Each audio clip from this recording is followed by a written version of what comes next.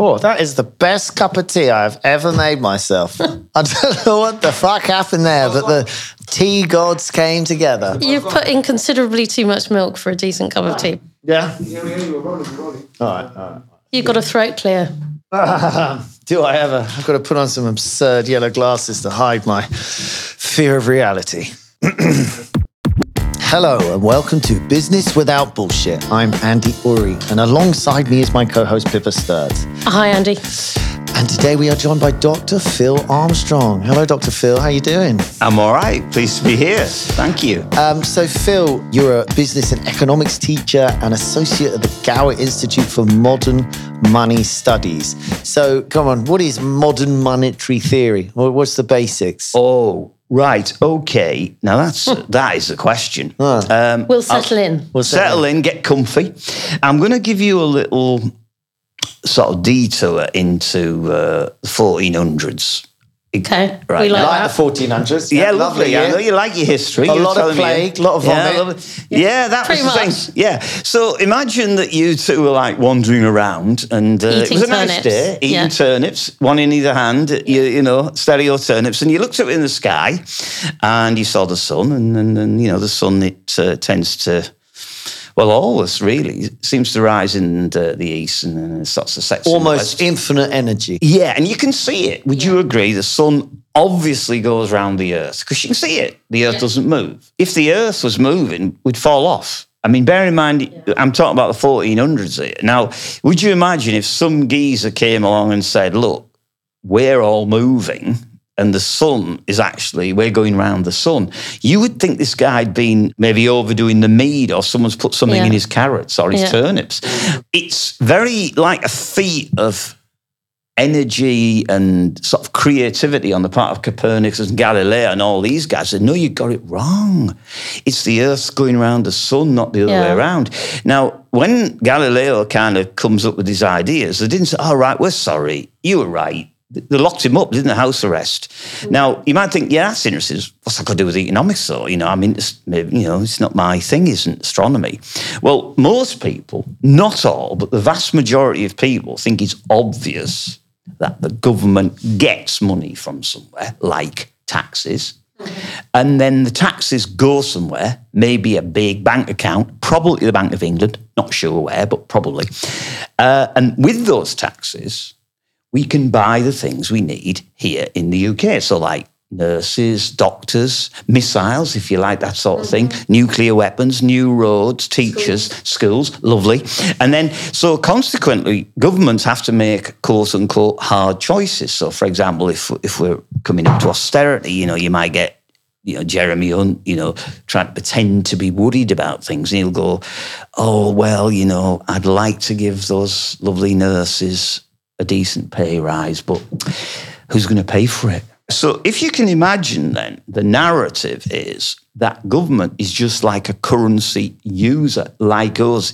It gets money from distributing somewhere. the money. Yeah, it gets collects in. first and then it spends, like us, in a big way. Now, what Warren saw, and I'm not saying there weren't historical antecedents, which I won't go into too much detail and put people to sleep, but what Warren saw was it doesn't work like that. It's a Copernican moment or a Copernican moment. Is that a paradigm shift? It is a well, we hope. Oh, I'm impressed. This guy's I don't done know some what a homework. Copernican moment is. Oh, I that had is to write paradigm shift earlier just to remember it. He needs a round of applause for that. Now, so if you can imagine then, what happens is, we know, we've got the evidence, the government spends first. So what it does is in Parliament, right, the government legally, all right, the Bank of England has to spend what the government says. It's got nothing to do with taxes. So the government just spends money into existence. Now, I'm not saying it should. I'm saying it does. I mean, that timing thing is almost circular, isn't it, though? It's all kind of the same thing. Once a year we pay, well, all through the year we pay lots of tax, all through the year they spend lots of money. One could say that, but here's the question. You could say, well, that sun and earth thing, well, you know, it depends what your perspective. The difference is, right, we cannot pay our taxes unless the government has already spent it. Otherwise, that's a thing called counterfeiting. All right. The government will only accept back its own money. So it looks circular. And if you want the kind, people say, well, it doesn't matter. But it does. Government has to spend first and taxes have to come second as a matter of logic. Because all the currency is created by the government originally. Yeah. Well, is that what we're saying? Yeah. Yes, it's slightly different. Well, it's like they go start spending 100 billion. And that goes into the bank economy. We get it at some point and give it back. Yes. I mean, not all the money is created by the government because banks create money. And a lot of your listeners will be thinking about that now. I was going to park that and I'll come back to it. So it's important. But if you imagine then, your next question is, right? My next question is, can I cry now or later? So the crucial thing is, okay, you might say, right, what you're saying is that the government just spends money through data entry or by issuing coins or printing paper, which is what it's always done. So you might say, well, if it does that, it doesn't need, fund itself with taxes. Why bother offering? Why not be really popular? Well, the answer is the tax liability, the need to get money to pay taxes comes first. So, for example, just to create a model in your head which explains how it works. Suppose I was the government and you guys were the private sector, enjoying yourself, growing your own turnips and eating them and not doing anything for me. I put a tax liability on you first, boom, because I want you to work for me. So I say, okay, I want you to fight my army. So I'm going to levy a tax liability on you and you have to pay me some coins with my head on it. Problem is you ain't got any. Now, you can't make any yourself. I'll kill you. I can sell a turnip. You could sell a turnip, but who's can give you any money for it? Because I ain't issued it yet. Oh, so you could go. Fair play. You go to one of your mates and say, I got a turnip. Can I have some government money because they're coming to collect it from me? And if I ain't got anything to kill me, burn my huts and steal my children. And your mate say, I'm worried with the same problem, but I ain't got any either. The only source of it is the actual, in those days, it would be the king or whoever was in charge. So there's an old phrase, the ability to mint money in here's, lovely word, in the bones of princes. So you report to the king, you work for the king, you're paid in his coin, and he collects it back. Now, if you imagine a situation where he collects too much back, he will be very unpopular because after you've worked for me and you paid your taxes, which you have to do, you want a bit left so you can buy things with because you don't only eat turnips, you want to do something else with your money. So if I collect too much, then you'll be too poor and there'll be a riot. If I collect too little, eventually you'll have so many of my coins, won't you, that you think, well, I don't need to go and fight for you anymore. I've got so much of that money. I can buy giant turnips. I do whatever I like. And now I've got so many of them. When I go to buy the turnips, everybody's got sackloads of them. So the price of my favourite turnip has just gone astronomical. So would you agree to manage the fiscal system? Agreed. What the government has to do is net spend just enough. If it spends too much, now bear in mind this is a base case. Yeah. Once Copernicus, they said that the sun was at the middle of the solar system. That was the end of astronomy. He just got the basics right. So your base case is the government spends first, collects tax later. Result. If it net spends too much, you get inflationary pressure or people will stop working for the government. If it doesn't spend enough, you get unemployment. The actual amount of money the government, if you like, left untaxed, its deficit, does not make any difference. So let's take my example. If I was the government and I spent 100 quid, all right, tax back 80, I'm a small government. Who's got the 20? You guys. So the government's deficit, penny for penny, is the non-government sector's net saving. So the idea that the government wants to reduce the deficit, which like Dimwit Hunt does, who doesn't understand anything, he thinks he's doing something good, but he's actually taking away our money, obviously. We know that he's raising taxes, apparently. So he's taking money away from us. Do you see what I mean? Yeah. So what he's actually doing is creating the wrong structure he's operating under. Now, do politicians understand the system? No. Is it conspiracy theory? No. Just like a guy who was an astronomer in 1400, he's seeing the same things. He's seeing the sun going around the earth. He just coheres it against the wrong model. Now, I'm taking you out of the Matrix. You know that film, where people The red pill and the blue pill. Now your brain's starting to whirl and you're thinking, whoa, well, hey, so the government can't run out of money. It's not possible. It spends by data entry. Not should, does. Remember, that's important. I'm not saying we need a giant space rocket to drag the sun to the middle of the solar system, all right, because it should be there. I'm saying we all know it is there. We've been in space. So that's what the government actually does. What percentage of economists do you think generally hold this view? 5% or less. 5% or less. And there are issues that are bothersome. Like, you think to yourself, why can't we just, if we've been printing an insane amount of money. America, we were told by that gentleman, 83% of their budget for 3 years has been printed. So you think it does irritate you that we can somehow, there's a crisis, we need to lock down and no one even sure it was a great, let's print 200 billion. And then meanwhile, we're like, well, what does the NHS, well, that could do probably 200 billion and, whatever. And I've seen people put forward this theory before that it's like, just print what you want. But, what happens then like? Well, I mean, you've got to unpick that, if you forgive me. The first thing is when people say print, it's deliberately designed to conjure image of the Weimar Republic. Yeah, it does that very well. All government money is issued. Nothing is funded from taxes. So when they say, we printed money, well, that's what they always do anyway. They always issue it by that. Historically, there's not a correlation between the fact that I charge $1 billion in tax and I print $1 billion in cash. No, nothing to do with it. It's all the two separate things. They don't even have Warren always says, particularly in the US, they don't even have each other's phone number. It's hard to think about because it's a tri-party relationship, which is a great way to confuse you in a way. As you say, you come along and say, "I got a tax. Yeah. I need this system of exchange." I mean, that's the truth. Turnips don't exchange well, so I need something I trust tomorrow. So I need something that I'm like, we're going to carry on thinking this is valuable tomorrow. So then you got a sort of government saying, "Well, I'm worth it. I've got deep pockets, so I'll sort you out." And then you're really adding a layer to this. To say, look, if we print more money or issue more money and then you tax it more, it's the international relationship that I struggle with. It almost works within itself, but on an international level, doesn't it? The problem with the bond market, don't people say, they've lost the fucking plot? Because isn't this Argentina or, whatever? Hang on. There's so much in it. What a question. No, it's great. It's great. First point is, it's tricky, this economics teaching that. Now, so I might break it down. So why I start with what I call the base case is, say you try to teach someone how to play chess. Now, you guys are very intelligent people, but I wouldn't just go in and say, we're going to play chess. If you try, you know what I mean? If I was teaching how to play chess, I wouldn't talk about castling on the queen's side on my opening lesson or something like that.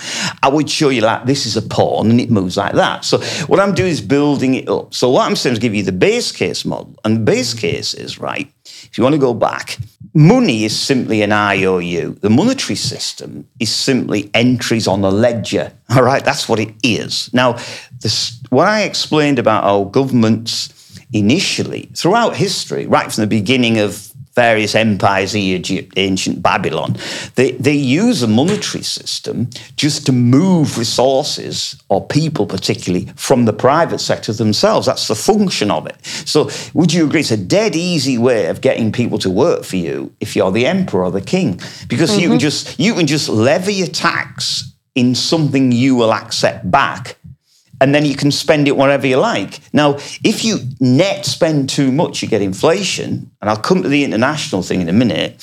If you don't spend enough net, you get unemployment. Can you just unpack that? So if you net spend too much, why do things cost more? Well, if for example, you had a load of, say you were looking at Amazon, and there was something you wanted to buy, and you were the government, all right?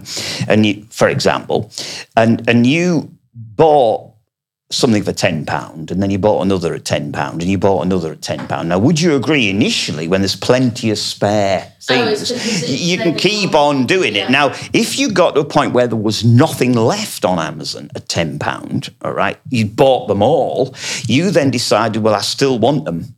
So I'm going to compete with the private sector for so in other words, I'm going to go out on the street and start buying them for more than £10. So what limits your ability from the state's point of view to spend money at the going price is real resources. So what MMT says, it's the real stuff we've got. And a simple example, say you had like 10,000 trained, ready-to-work nurses sat at home now with their feet on the table, well, happy to work at the going wage that nurses work at, just playing cards, doing nothing. Mm-hmm. Would you agree the government could just employ them at the going rate and nothing would happen to inflation? Result. If, on the other hand, every single person in the country was working flat out, we hadn't got any nurses, so we might have to think, okay, what we're going to do? Well, in which case... Pay them more. You might pay them more, but if you do that, that's going to cause inflation, isn't it? Because all your resources are fully employed. So the idea is if you bid at full employment, if you keep on bidding more and more prices up, you will cause inflation. So the constraint on what the government can do in terms of its spending is the available real resources. And if you move away, just to give a simple example, if you're on a desert island, for example, say there was us four that are in the office now. Oh, God. We got to survive. Would you agree? We're going to have to eat D. Well, I hope not.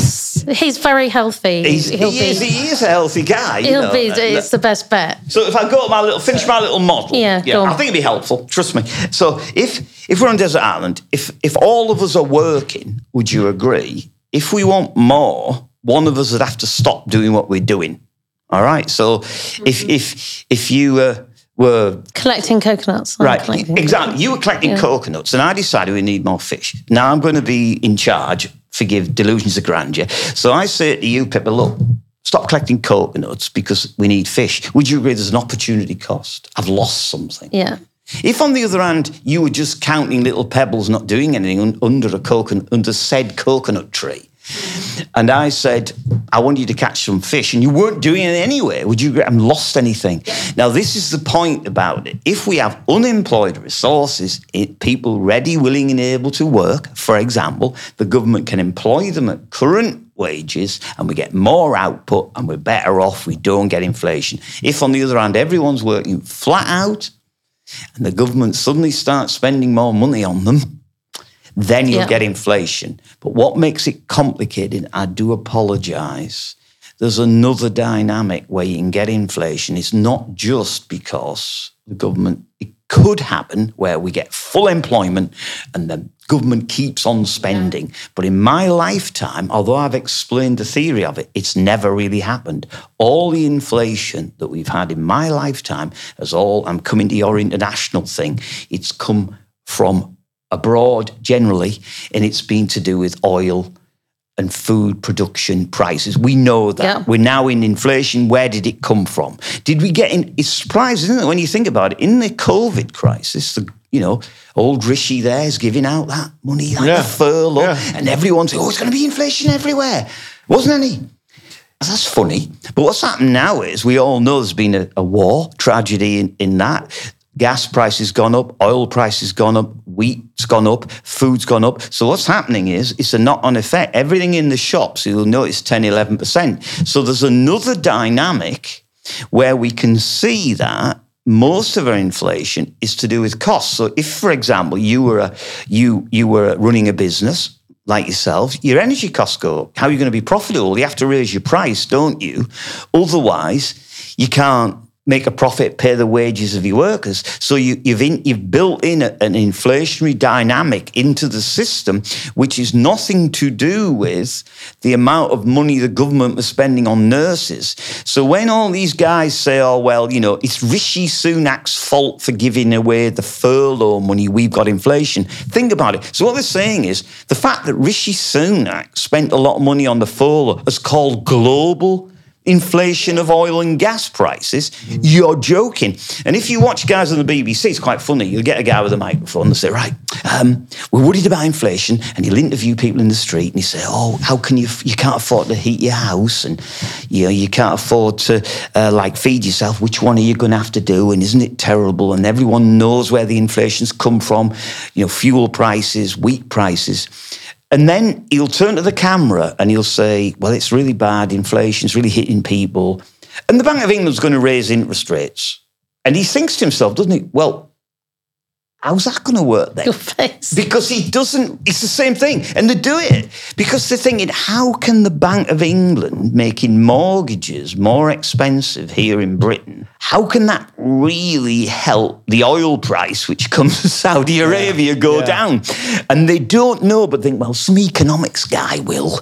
Anyway, back to the studio. And the reason is there is no connection. So raising the interest rates will not reduce inflation unless they raise it so high that, up till the business world crashes, you get unemployment, everyone's poor, and nobody can afford to buy anything like they did, and prices come. But boy, that is the wrong way of doing it. So what is the solution? Is there a solution To inflation that we've got now? Yeah. Well, first of all, you've got to look at where the inflation's coming from. Would you agree? Yeah. It's coming from oil and gas. So Supply chain, Neil Parker would agree with you. It's in raising interest rates is not going to help. Yeah, and I mean, he added the point that really, only really works in the US, that if you raise interest rates in the US and slow people's spending, then people do drop, because the market's so powerful, then people do drop their prices, whether they care what Britain's doing, especially with Brexit. We're so disconnected now. I mean, interest rates is an interesting question, right?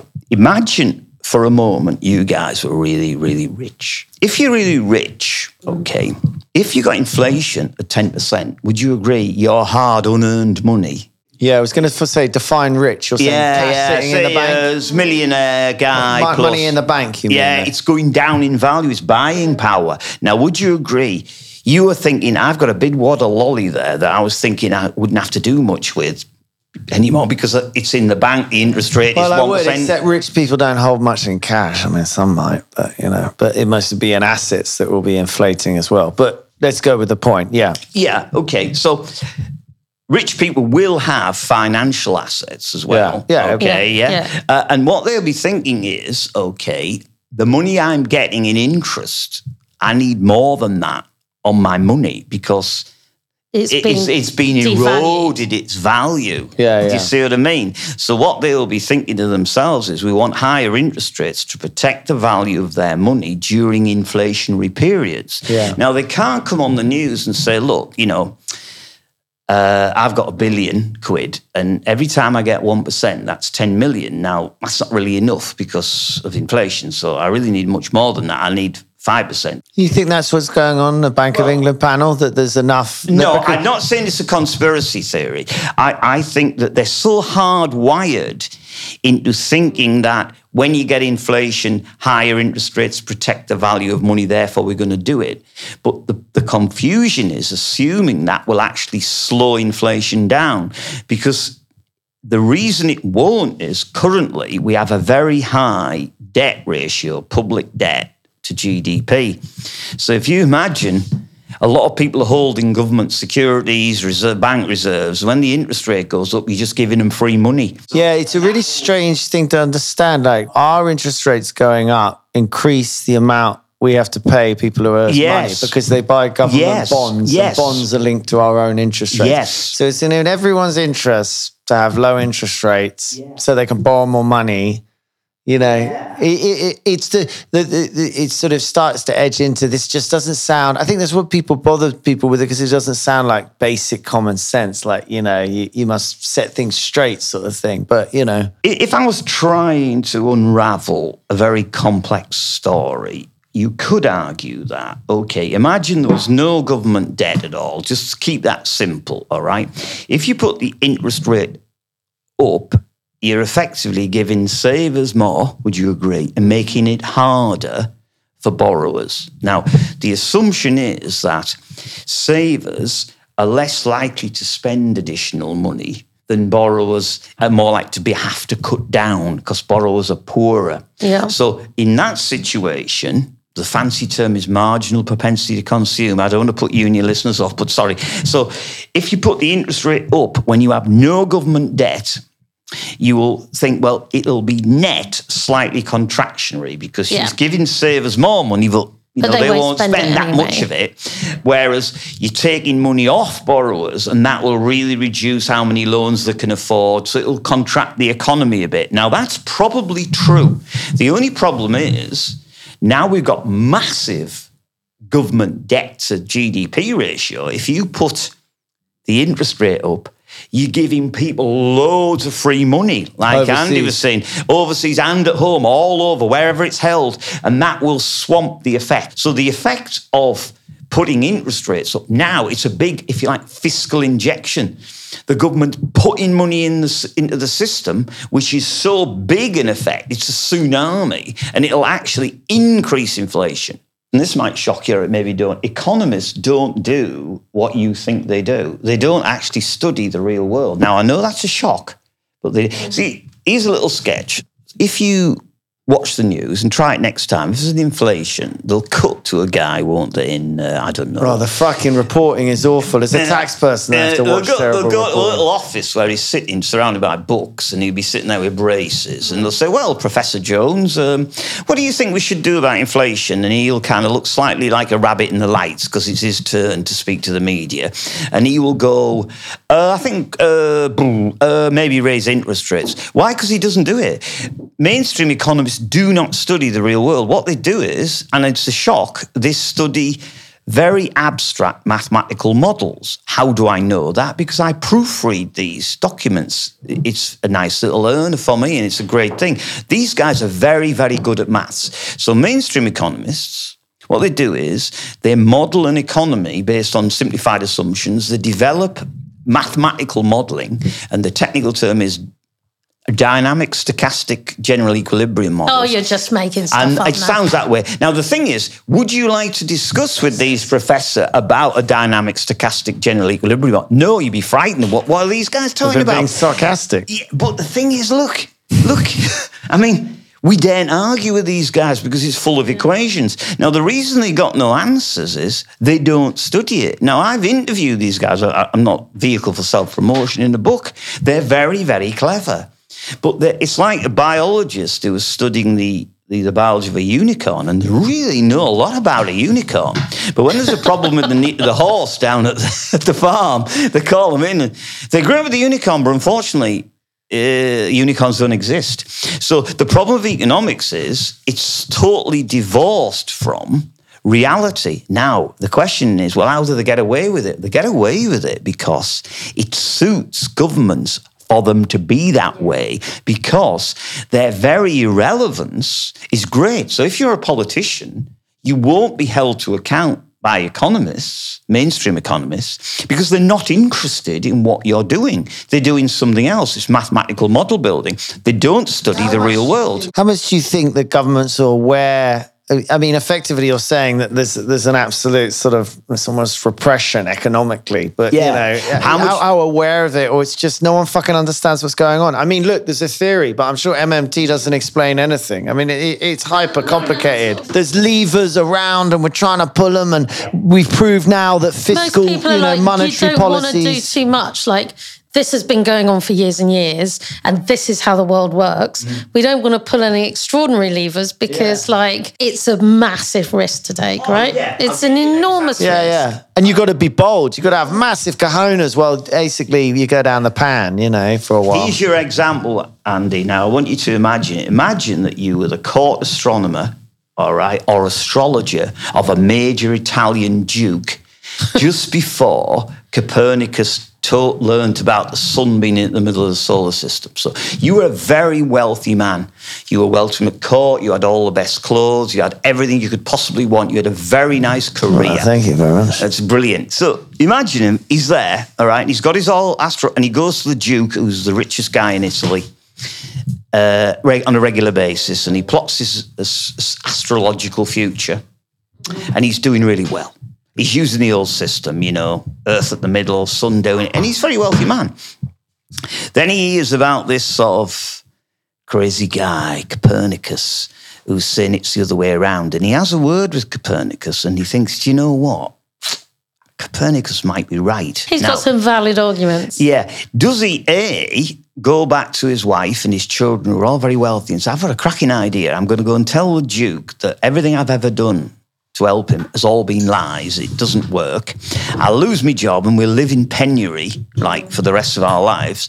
Or do I just pretend that I'd never spoken to Copernicus?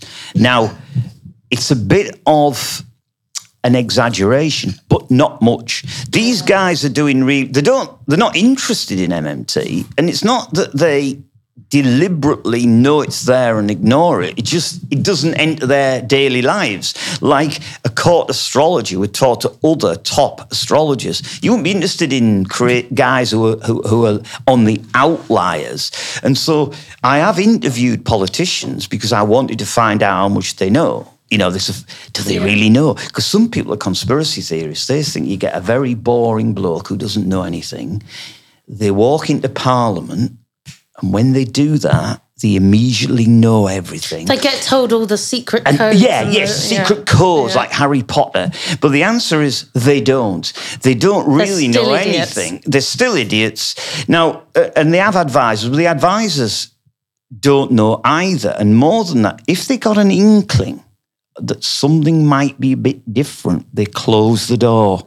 We don't like change. Yeah, we don't like it because I'm doing well. And why would you? Going back to Andy, would he really want to go to the Duke and say, look, everything I've ever done for you was wrong? Because if you're important, you have to recant. And I asked Randy Ray, who's one of the main MMTers, I said, when will things change in economics? And he said, when the old guys die. So only when there's a movement of younger economists who want the world to be a better place, without me being too poetic about it. And that's what happened after the war. When people came back after the war, and the Keynesian revolution, young economists were at the helm. We'd learned in the war that the government could do things. You know, we won the war. And we had a paradigm shift. And that paradigm shift, although not perfect, delivered the best growth, the lowest unemployment. Do you think Britain is well placed to at least wake up?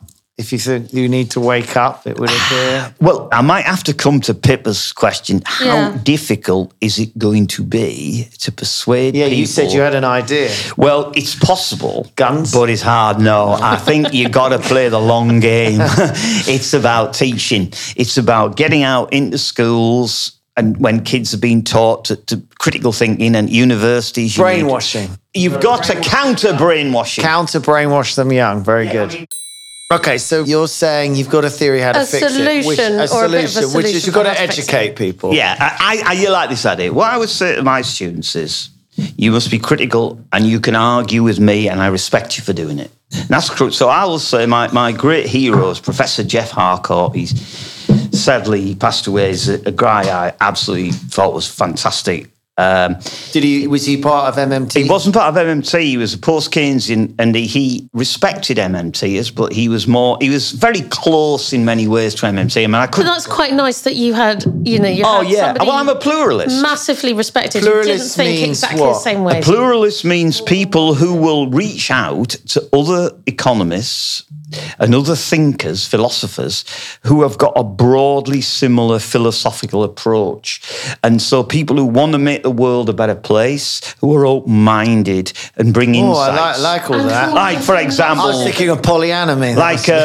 For example, post-Keynesians, Marxists of various types. You're not afraid of people having different opinions? Oh, not at all. Based on the fact that you're all trying to find a better world. I heard that's how you and me approach the world. And that's how you learn. So Jeff used to say he'd rather have a first-rate disagreement than a third-rate agreement.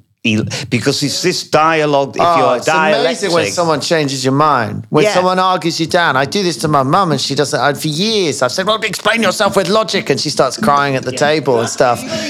Ease up on your mum, it turns out. Oh my God, you're making other members of your family cry. It's not just your sisters. My mum. And she'd say to me, darling, because it's how I feel. And I worked out, just accept it's how she feels. No logic. You've got to be... the thing about MMT is, and some guy talked about looking at the statue of David, from different perspectives, you get different angles.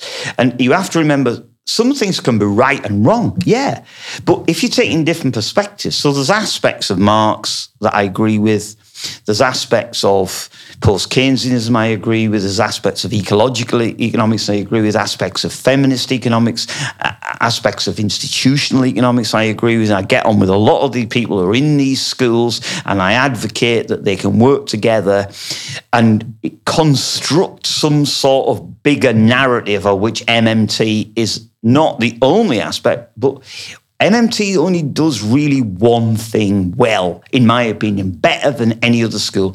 It explains how the monetary system works. That's it. Okay. If you want to know when the government spends, where does the money start, where does it end up, what the function of taxes is, how can you deal with inflation, MMTs, if you're saying, well, how big should the health service be? Or, do we think capitalism is inherently exploitative?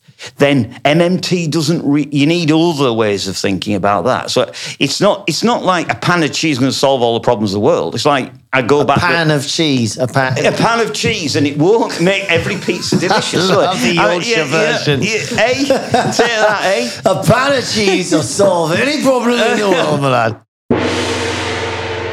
So this is the business without bullshit moment of the podcast. Have you got a subject for us that is something that, is used a lot as a term, maybe in business or... The thing I've got most gripe in business is assuming that people who've made a lot of money know a lot about things other than making money.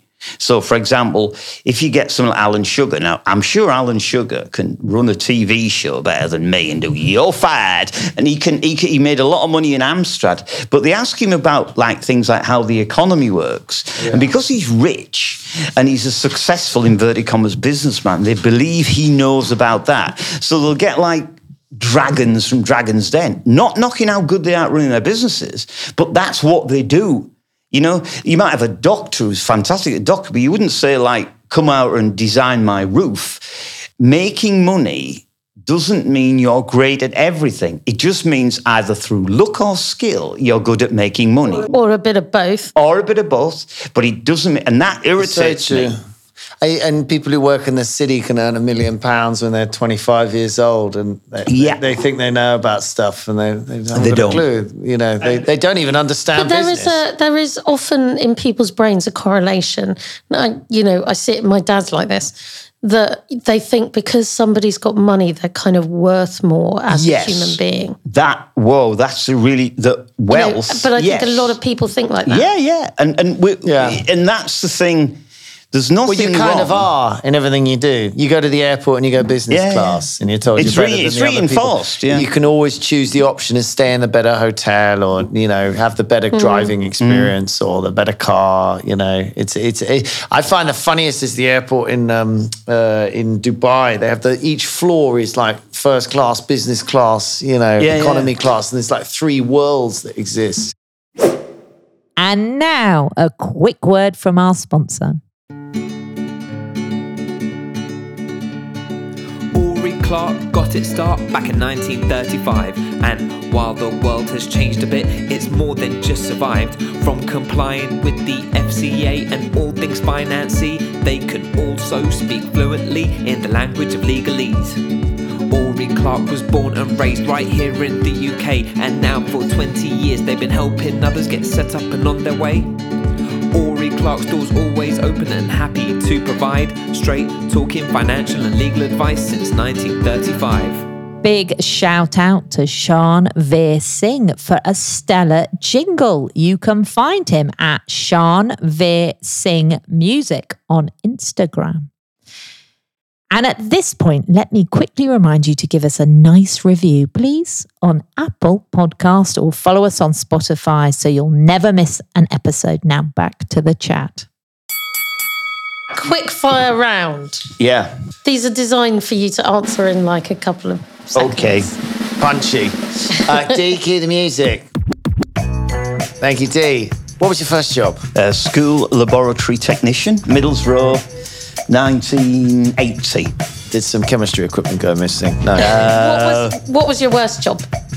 I haven't really had a really bad job. Working in a pub, you were quiet for most of the evening, and then bang, all the guys came in for loads of beer late on. Favourite subject at school? Biology, probably. Wasn't very good at it. Maybe favourite. What's your special skill? I haven't got any really. I can talk a lot, and I played billiards. You can explain monetary theory. Well, that's very kind. Many have said I can do that okay. I used to play billiards, which is like snooker, but there's only 3 balls on the table. A lot of... Same size table? Same size table. It's hard. Imagine only 3. It's difficult. What did you want to be when you grew up?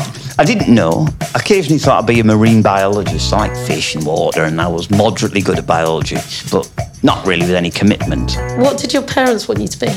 It's a bit of a cliche. I was an only child, so happy. And my dad wanted me to be in a secure job because he grew up in the Depression and stuff, and he didn't want me not to, know what was happening. What did your dad do? He was a postman for 29 years, and before that, he was a railway porter. What's your go-to karaoke song? I can't sing. I'm really, really bad at singing. But I'm unusual as much as I love the prog rock dinosaurs. So I love Dave Gilmour singing Fat Old Son. But I also like The Clash. And if I could sing, I would sing Complete Control. I love The Clash. Office dogs, business or bullshit? Oh, always bring a dog wherever you go. My dogs go everywhere I go. I love a dog. I had to go somewhere he couldn't go. He would be here other way. Have you ever been fired? No, not yet. I've come close, but I just took the redundancy deal, because that would come. Yeah. And what's your vice? Talking too much, I would say, which is kind of not a vice, not a vice on a podcast, I guess. But generally speaking, I do talk too much in a lesson. I don't let the kids talk enough.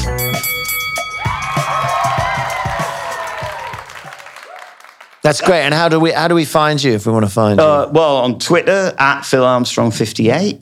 58, is that your age, 58? That was the year I was born. That's very kind of you to say that. I'm a little older. And go to the Gower Initiative for Modern Money Studies website. A lot of stuff I've written is on there, plus things that are written by other MMTers. Is it like a yearly event or something that they do? Well, I'm hoping there'll be a book launch. MMT does organise events that you can attend. I mean, do any of the women speak? They do. Yeah. They do. The thing is, the GIMS ladies are very intelligent and they can speak well on their own part. Sometimes they like to put people like me who likes their own voice out front, but they can all speak really well. They're all extremely knowledgeable. Massive Any shout other out. Yorkshire ladies? No, they're not Yorkshire folk.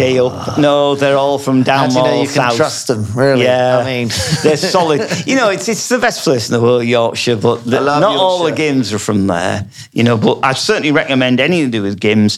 And if you go to Warren Mosley's website, just put Warren Mosley in Wikipedia, follow all the things he's written. Billy Blog, it's called, which is Bill Mitchell's site, who is a prodigious writer. His politics an East End character. Yeah, Bill Mitchell. He's tough. He's an Aussie. He's tough. Bill, not Phil. Yeah, no, Bill Mitchell. He's a lot more intelligent than Phil, and he's a wise man indeed. So I'd absolutely recommend Billy Blog.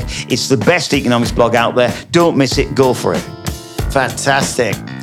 So there you have it. That was this week's episode of Business Without Bullshit. Thank you to Pippa. Thank you to our guest, Phil. Thank you to Dee. And it'll be BWB Extra on Thursday. Until then, it's ciao.